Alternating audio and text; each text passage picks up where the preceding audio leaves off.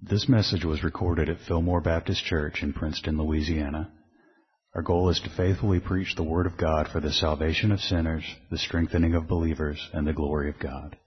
Please visit our website at www.fillmorebaptist.org and listen for more information at the conclusion of this message. Today, if you would you turn to Matthew chapter 21. We're going to start at verse 33 through 46. Anybody seen Zach?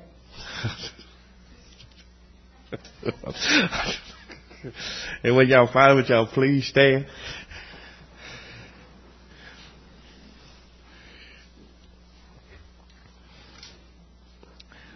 Verse 33. Hear another parable. There was a certain landowner who planted a vineyard and set a hedge around it, dug a wine press in it, and built a tower.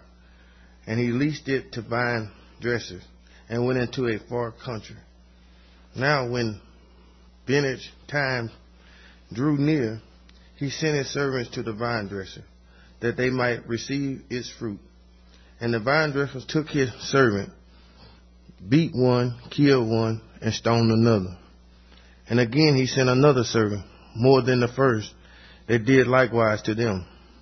Then last of all he sent his son to them, saying, They will respect my son.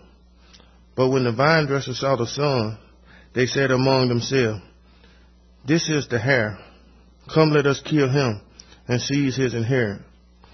So they took him and cast him out of the vineyard and killed him. Therefore, when the owner of the vineyard come, what will he do to those vine dressers? They said to him, He will destroy those wicked men miserably and lease his vineyard to another vine dresser, who would render to him the fruits in their season. Jesus said to them, Have you never read in the scripture? The stone which the builders reject has become the chief cornerstone. This was the Lord doing, and it is marvelous in our eyes. Therefore I say to you, the kingdom of God will be taken from you and given to a nation bearing the fruit of it. And however falls on this stone will be broken. But on the whomever is fall, it will grind him to powder. Now when the chief priests and the Pharisees heard his parable, they perceived that he was speaking of them. But when they sought to lay hands on him, they feared the multitude, because they took him for a prophet. Let's pray. Heavenly Father, we come again in the name of Jesus. Lord, we thank you. And we look to you again, asking, Father, that you enable us to focus. May all of our attention be on you. Lord, may we come before you this morning with hands out and open, seeking to receive, Lord, what you have for us. May we come acknowledging our dependence upon you. Lord, I ask that you enable me to speak the message you would have delivered. I pray, Father, that you grant accuracy and clarity. And again, ask that you open all of our ears to hear. And we ask it in Jesus' name. Amen. You can be seated.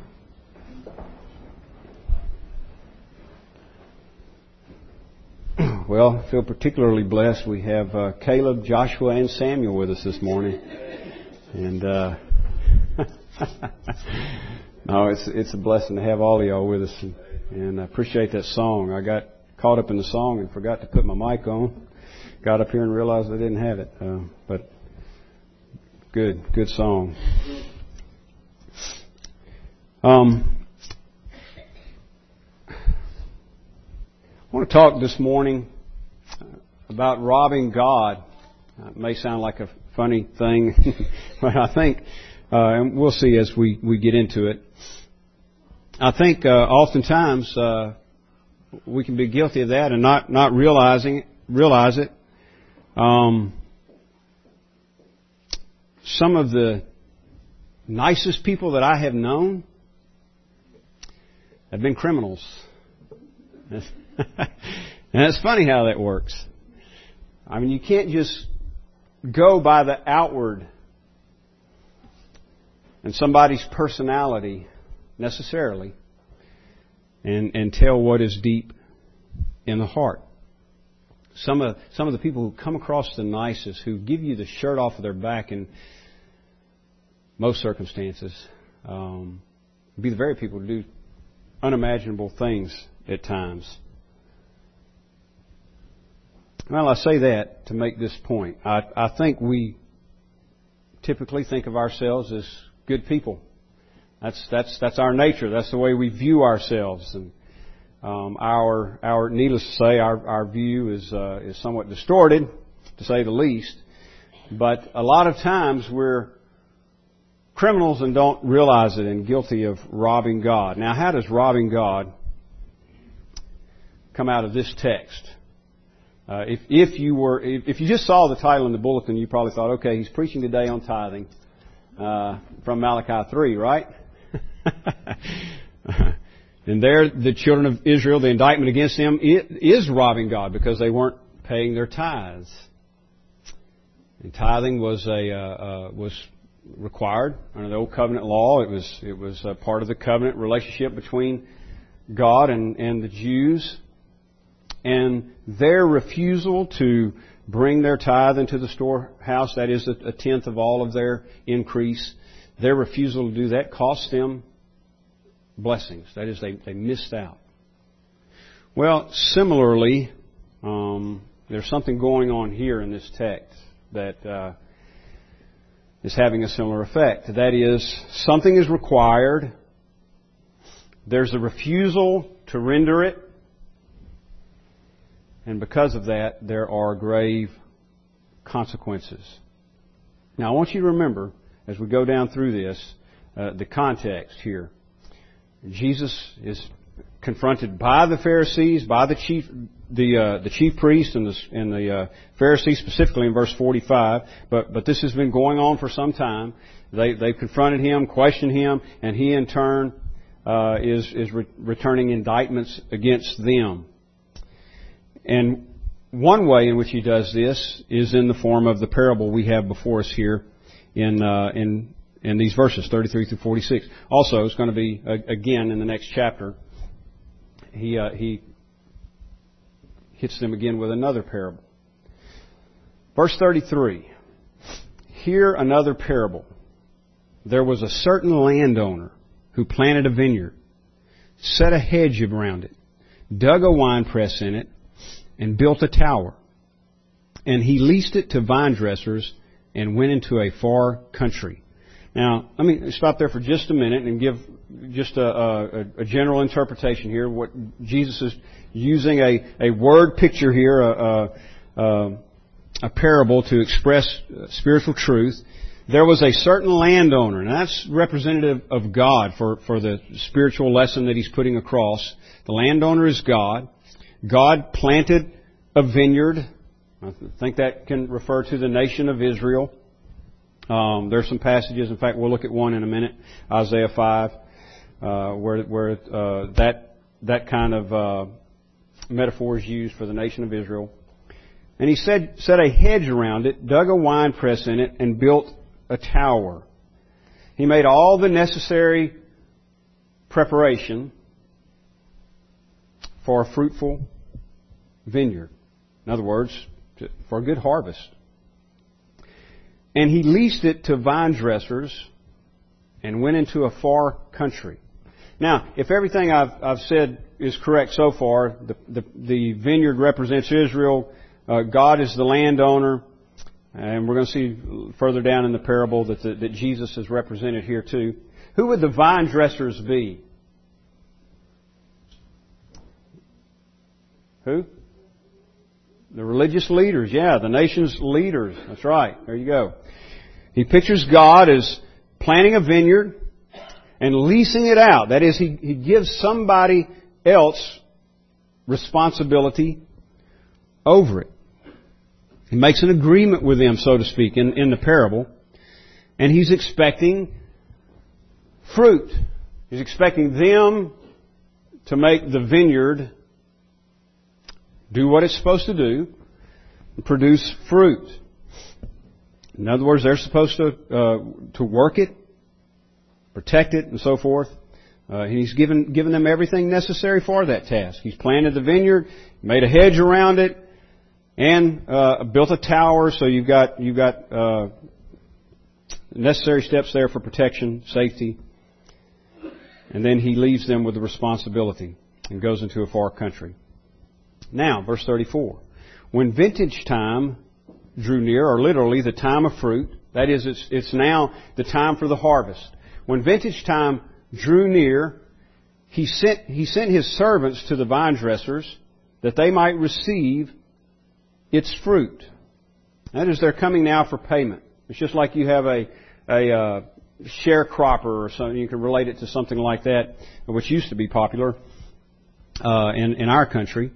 And He leases them the land. They farm the land, and then when the harvest comes in, they give a portion to the landowner. So now it's time to collect.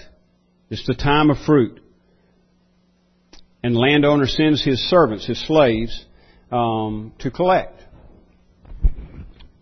In verse 35, and the vine dressers took his servants, beat one, killed another, and stoned another. Now, a lot of times we think of landowners, right, as being hard taskmasters, hard on their servants, hard on their tenants, those whom they deal with. Well, this is the reverse. Here you have the landowner who's made a deal, so to speak, in the parable with his tenants, and they are rebelling against him. And this is insurrection. I mean, this is pure rebellion. They are supposed to work the vineyard, produce fruit, and when the time comes, give the fruit over to the landowner. Well, that time is here. He sends his slaves, and what do? They mistreat them. They took his slaves, beat one, killed one, and stoned another. Verse 36, again, He sent other servants. So He's making multiple attempts here. It's amazing, isn't it? You would think that the first time would be enough, that you just come in and wipe them out, do whatever He's got to do. But He's gracious, and He sends more servants. Again, He sent other servants more than the first, and they did likewise to them. Verse 36 says. So they're still refusing to do what's required of them. They're refusing to turn over the fruit, to render the fruit. Verse 37, last of all, He sent His Son to them.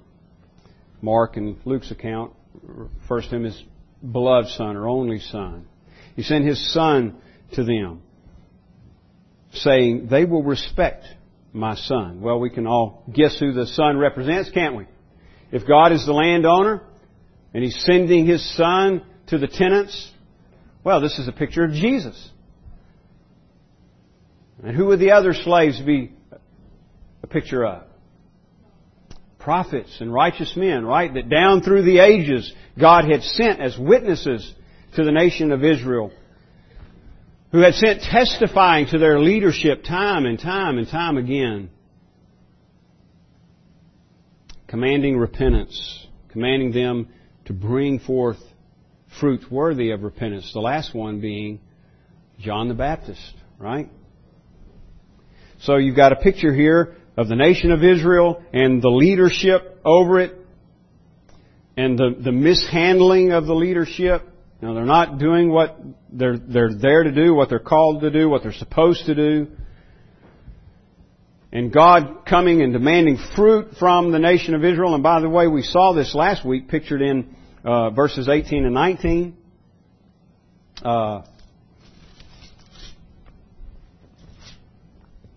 In the morning, he returned to the city. He was hungry, and seeing a fig tree by the road, he came to it and found nothing on it but leaves, and said to it, that is, Jesus said to it, let no fruit grow on you ever again. Immediately the fig tree withered. Jesus comes to a fig tree expecting to find fruit, and He finds none, and He curses the fig tree. Now, that little story which really happened, that little incident is exactly what we're seeing in this parable. That is, Jesus is conveying the same truth in this parable that He did in that incident in verses 40, skip the page, in verses 18 and 19. So God now comes looking for fruit. They kill the servants, prophets, righteous men. So last of all, He sends His Son, His beloved Son, saying, they will respect my Son. This is the landowner in the parable says, they will respect my Son. Verse 38. But when the vine dressers saw the Son, they said among themselves, this is the heir. Come, let us kill him and seize his inheritance. So they took him and cast him out of the vineyard and killed him. Now, before we get to consequences for that, let's stop there for a moment. What we've got here in the parable is an illustration of the rejection of God's will by the Jews, and more specifically, the Jewish leadership. The chief priests and Pharisees mentioned in verse 45, and you could lump in there, the scribes, the Sadducees, those who were considered to be the religious elite or the religious leadership among the people, were refusing to render the fruit that God requires. So there's a rejection here of the will of God. Let's just bottom line. There's various ways that plays out, but bottom line is this. Though they are claiming to be God's people, though they claim to represent Him, they are refusing to do His will. Now, here again, we've seen this before, right? The parable of the two sons, verse 28.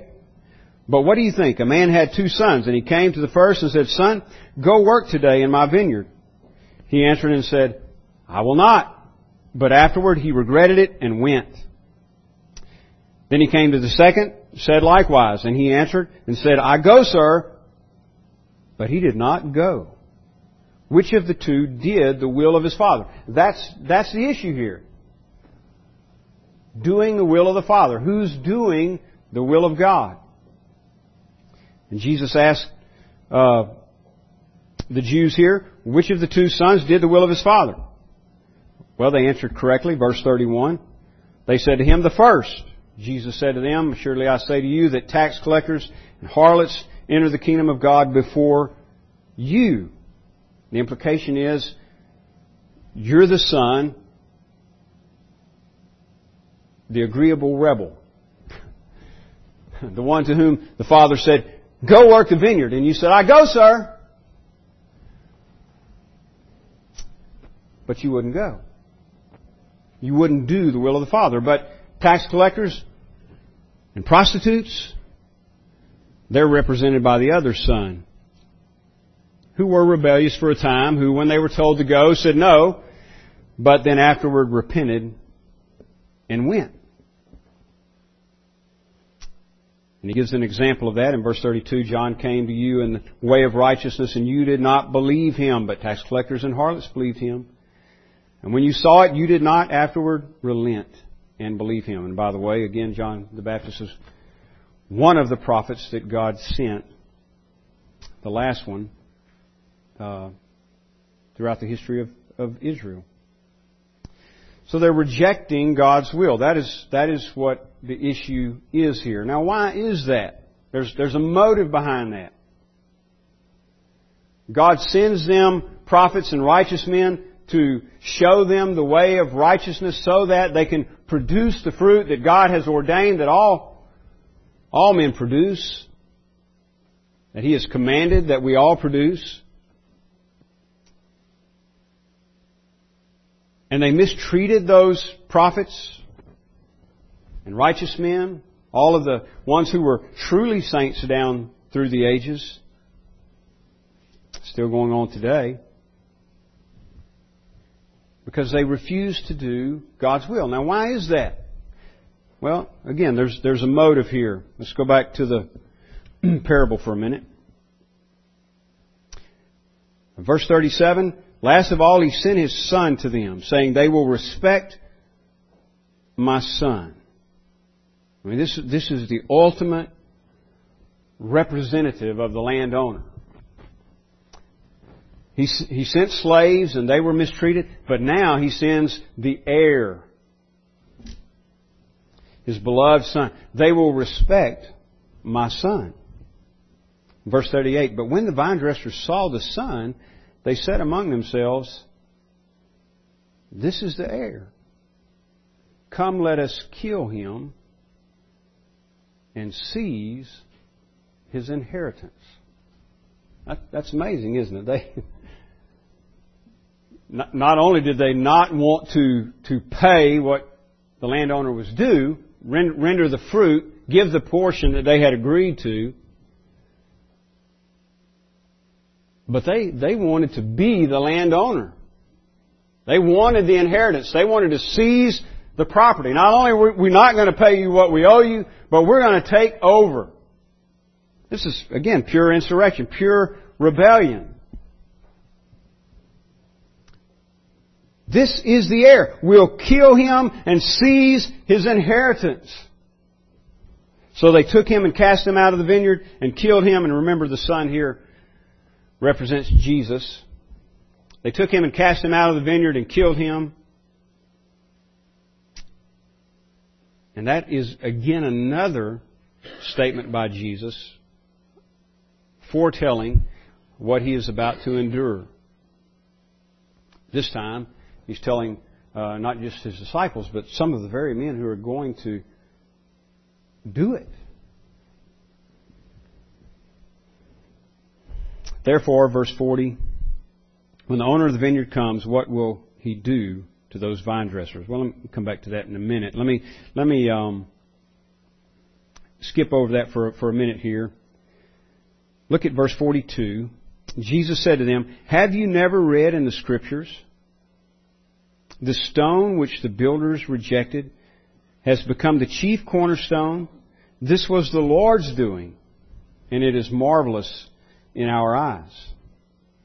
Now, He's just given them the parable of the vine dresser as an indictment against them and how they've resisted God's will and how they've treated God's people and ultimately how they're going to treat God's own beloved Son. And now He gives them another metaphor here of a stone. This one from Scripture, from Psalm 118. And by the way, that's the same psalm that all the people were reciting when Jesus was coming into Jerusalem in His triumphant entry. And they're crying out, Hosanna, blessed is he who comes in the name of the Lord. That's Psalm 118. This is same psalm, just a few verses ahead of that, or a couple verses ahead of that. The stone which the builders rejected has become the chief cornerstone. Now again, the stone here represents Christ. And Jesus says, have you never read in the Scriptures, the stone which the builders rejected has become the chief cornerstone? This was the Lord's doing, and it is marvelous in our eyes. And this is the very stone, by the way, that is going to be rejected by them. But it is that stone, rejected, that is made the chief cornerstone. So again, what is Jesus doing? Indicting them for their rejection of Him, saying the very one whom you reject is the chief cornerstone, or to use the parable, the landowner's son.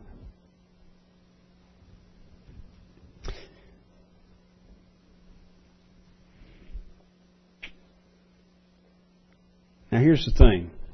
Getting back to their motive here. Why would they reject the chief cornerstone? Why would they reject the landowner's son?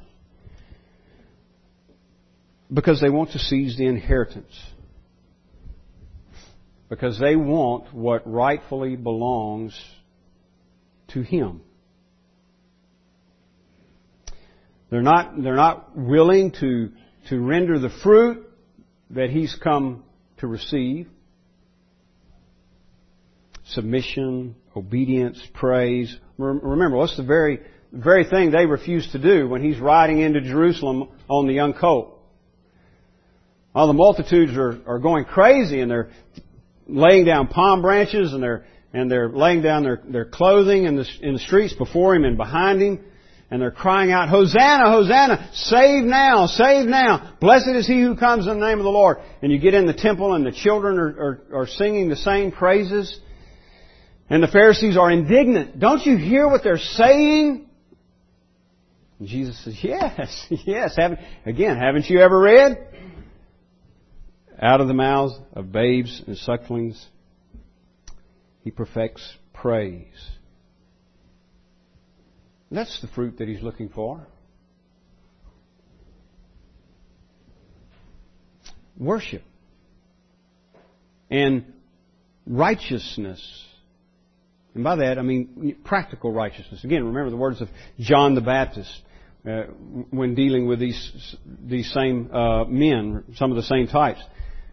Bring forth fruit worthy of repentance. That, by the way, go back to Matthew 2 for just a moment.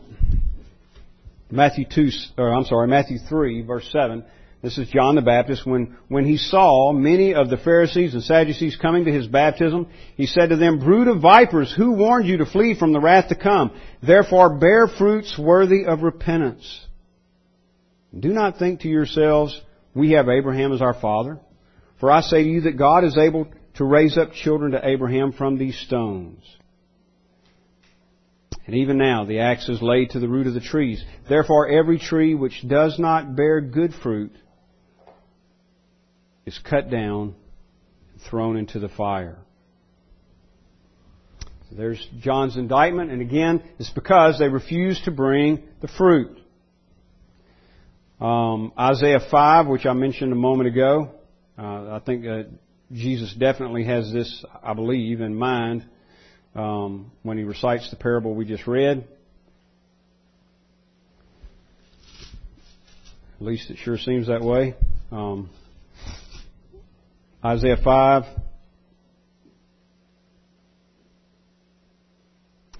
Verse 1, Now let me sing to my well-beloved a song of my beloved regarding his vineyard. My well-beloved has a vineyard on a very fruitful hill. He dug it up and cleared out its stones, planted it with the choicest vine. He built a tower in its midst and also made a winepress in it.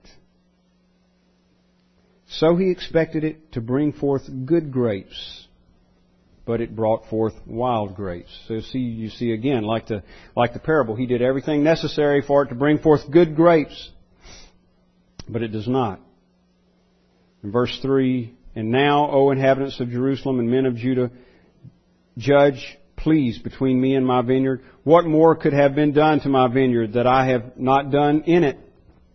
Why then, when I expected it to bring forth good grapes, did it bring forth wild grapes?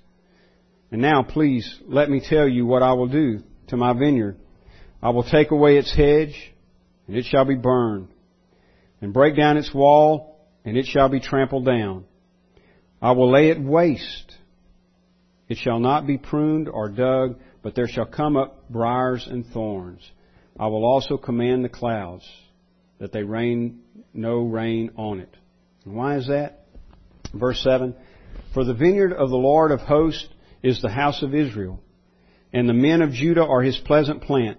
He looked for justice, and behold, oppression, for righteousness, but behold, a cry of help.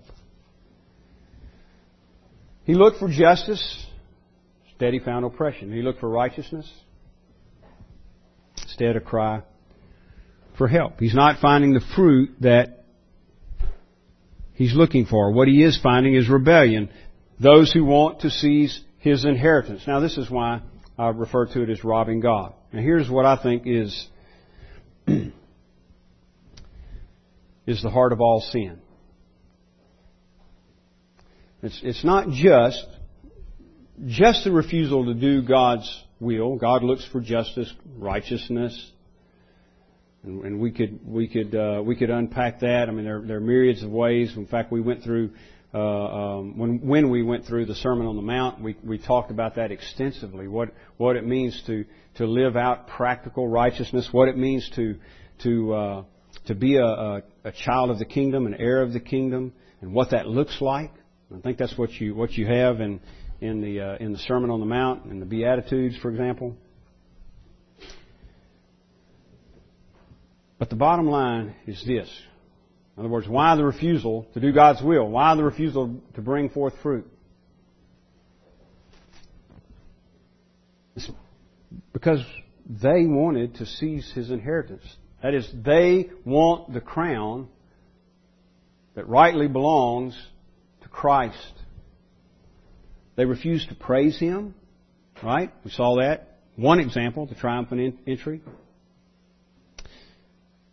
They question His authority. Go back to verse 23 through 27. It's clear. The answer to the question there, I mean, they ask, by what authority do you do these things? And Jesus gives them the question, well, let me ask you. Let me ask you a question. You tell me the answer to this, and I'll tell you by what authority I do these things. The baptism of John, verse 25. The baptism of John, where was it from? From heaven or from men? Now, as I said before, that's a multiple choice, right? You got two options. It's A or B. And they chose C. We don't know. It's amazing, isn't it?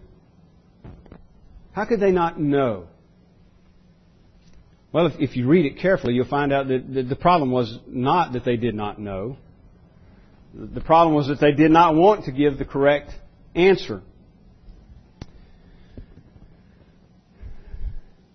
In verse 25, if we say from heaven, that is, if we say the baptism of John is from heaven, He will say to us, then why did you not believe Him? But if we say from men, well, we fear the multitude, for all count John as a prophet. So they knew the answer, but they didn't want to give the right answer because they weren't submitting to the truth. If they admit that John's baptism was from heaven, then they must acknowledge the validity of John's ministry. And John came to point us to Christ, right? He came to pave the way for Christ. He came to identify the Lamb who takes away the sin of the world. So if they legitimize John, then they must legitimize Jesus. And they're refusing to do that. They question His authority, not because it is not obvious. It's obvious. They question His authority because they're trying to bring it into question. They're trying to subvert it. It's authority that they have assumed for themselves that they don't want to relinquish.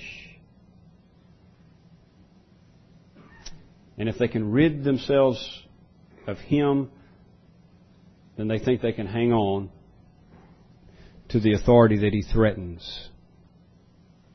So they're, first of all, rejecting God's will. And it's not a new thing, and Jesus points that out by way of the parable. This has been going on for centuries. The Jews, and in particularly the Jewish leaders, have rejected God's will, and God has sent time and time again prophet after prophet after prophet and righteous men and women who lived as testimonies of the truth of God and God's grace, and they rejected them and mistreated them. And finally He sends His own Son, and they're rejecting Him. And that's the point of the parable. It's an indictment against them. And they get it. You look at verse 45. Now when the chief priests and Pharisees heard His parable, they perceived that He was speaking of them. The problem here is not really perception. It is in part, but it's not that they can't get all this, that they don't understand all this. They know who Jesus is claiming to be. They even understand His indictments against them. The problem is rebellion. He has what they want. In the parable, the tenants recognized the son as the son. That wasn't the problem. It wasn't that they didn't know who he was. The problem was that he had what they wanted. They were assuming authority, usurping his authority. Let us kill him and seize his inheritance. They were set on robbing the landowner of his possessions, of what was rightfully his. And that's what the Pharisees are doing. That's what Jesus is saying. You're rejecting the will of God. And your motive is essentially that you want to be God. You reject His authority because that threatens your authority.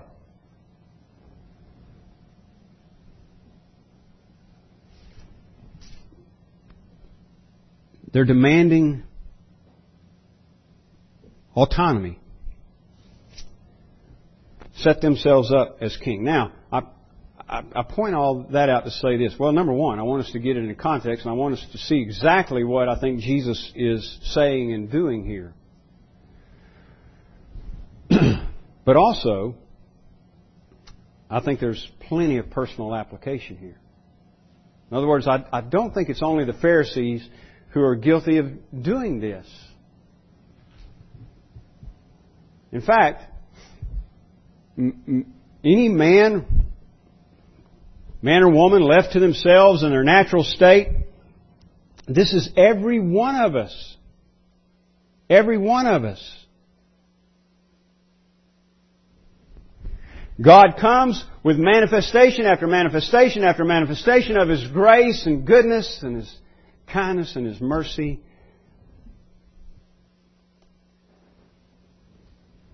And He's given us the environment, that is, He's created everything just like it needs to be in order for us to be fruitful. To glorify Him, to worship Him, to do good works to the glory of God. And the natural state of our heart is to resist all of that. Because it threatens our autonomy. It takes away our crown. Now, I said earlier that I thought that was the root of all sin. This motivation this motivation of self-rule. Now think about that for a moment. And think about the first sin. Adam and Eve in the garden. What was the real temptation there? Was it the fruit, which, by the way, probably was not an apple. I don't know what it was, but probably was not an apple. We don't know what it was, but was it the fruit? Eve did look at it and see that it was a thing to be desired, right? But do you think that was the main draw? I don't think so. Remember Satan's temptation? Go ahead and eat. You shall be as God. You know, that's about the only thing that they lacked in the garden. They had everything. And we talk about freedom. They had freedom. They didn't have autonomy and freedom are two different things. And they weren't autonomous, but they were free in the truest sense. And God showed them all of the fruit of all of the trees in the garden and said, it's yours. Except for that one over there. Don't touch that one. Don't eat it, is what He said. Don't eat of the fruit of the tree of the knowledge of good and evil. You do, the day you eat of it, you'll surely die. And Satan's temptation to Eve was, well, God just said that because He knows that when you eat of it, you'll be like Him. You'll be like God. Now that's the real temptation. And He hasn't really changed His strategy. He's still tempting people today the same way, bringing God's Word into question and promising, you'll be like God. You'll be like God. And that's what they wanted. Let us kill Him and seize His inheritance. Real quickly, here are the consequences. And by the way, remember the ones I just mentioned from the garden. God said, the day you eat of it, you'll die. Here, Jesus raises the question to the Pharisees. Therefore, this is in verse 39, therefore, when the owner of the vineyard comes, what will he do to those vine dressers? Verse 41, they reply, he will destroy those wicked men miserably and lease his vineyard to other vine dressers who will render to him the fruits in their seasons. Now, he will destroy those wicked men miserably. There's actually in the Greek a play on words there. He will miserably destroy those miserable men. He's going to destroy them. There's consequences for their rebellion. And He'll lease the vineyard to other vine dressers. That is, the blessing goes somewhere else. You refuse it, okay, you lose it. I mean, you're not going to be successful in stealing His inheritance. And if you refuse His will, you lose the blessing. It goes somewhere else. And that, by the way, I think is a hint here of the inclusion of the Gentiles that is to come. And then remember the stone which the builders rejected. The builders, again, representing the religious leadership. They rejected the chief cornerstone. And Jesus goes on to say in verse 44, verse 43, therefore I say to you, the kingdom of God will be taken from you and given to a nation bearing the fruits of it. And whoever falls on this stone will be broken. But on whomever it falls, it will grind him to powder.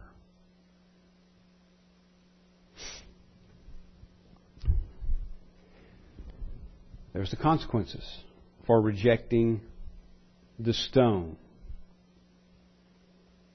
The kingdom of God will be taken away, given to another nation.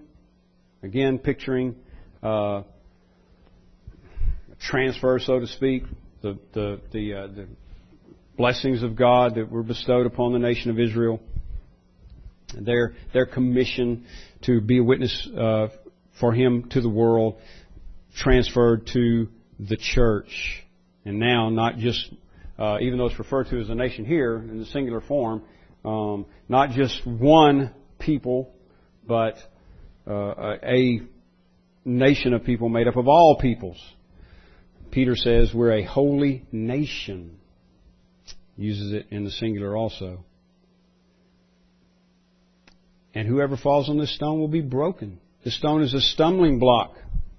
This chief cornerstone is a stumbling block for some. For those who stumble on it, they'll be broken. And on whomever it falls, it will grind him to powder. And he goes on soon after this to talk specifically about the destruction of Jerusalem, God's judgment coming upon the nation. Because they refused to do God's will. And because they sought to rob Him of His glory. Rob Him of His authority. Rob Him of the praise and worship that He is due. Well, verse 45 says the Pharisees perceived that He was speaking of them.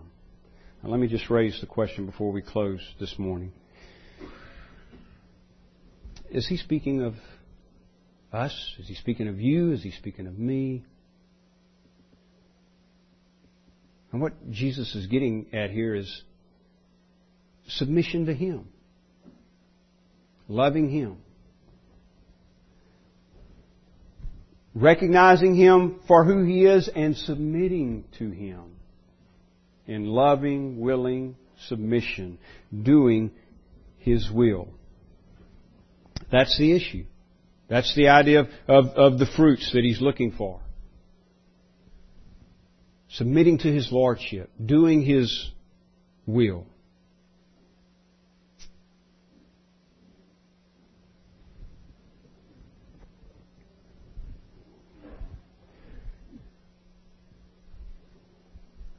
Are we among those who praise Him and worship Him? Or among those who refuse to do His will, who refuse to bring forth the fruits that He's looking for? Well, I don't think the Pharisees are, we have all this recorded just so we can point our fingers at them and accuse them. But I think it's also so that we can examine our own selves and do what the Lord said. Beware of their teaching. Beware of their doctrine.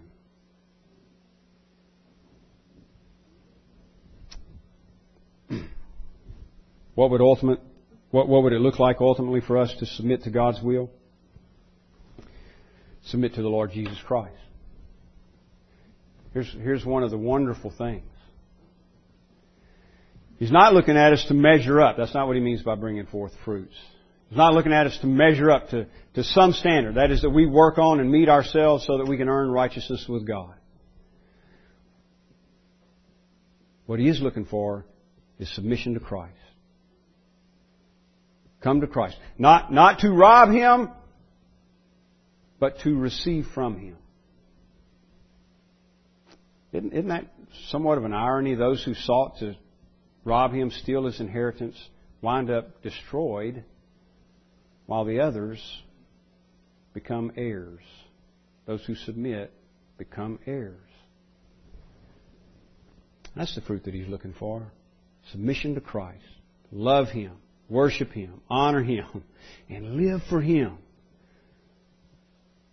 The justice and the righteousness that Isaiah talked about. We could spend a lot of time on that, but as I said, we've done some of that, so we won't do that today. Submission to Christ. Where do you stand with Jesus Christ? Is He your Lord? It's not just do you know who He is. In the parable, they knew He was the son of the landowner. They recognized that. But they were rebelling against Him. Is He your Lord today? Would you stand, please?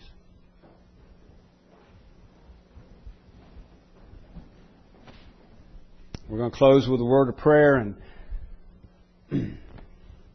I just ask you to examine your own heart as we do that, and ask the Lord, Lord, what is my heart? Even as a Christian, we don't submit in everything like we should, do we? And so, just like we've been talking about in Sunday school with the sanctification, we need God's grace in order to become more submissive to Him and more in line with His will.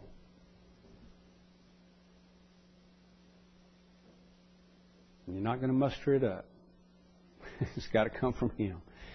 We're dependent on Him. Let's pray. This sermon is made available through the ministry of Fillmore Baptist Church in Princeton, Louisiana. Our desire is to faithfully proclaim the message of salvation which God has provided in the life, death, and resurrection of Jesus Christ our Lord. For more resources and information, please visit our website at www.fillmorebaptist.org. You may use the links there to contact us or write us at Fillmore Baptist Church, 6304 Highway 80, Princeton, Louisiana, 71067.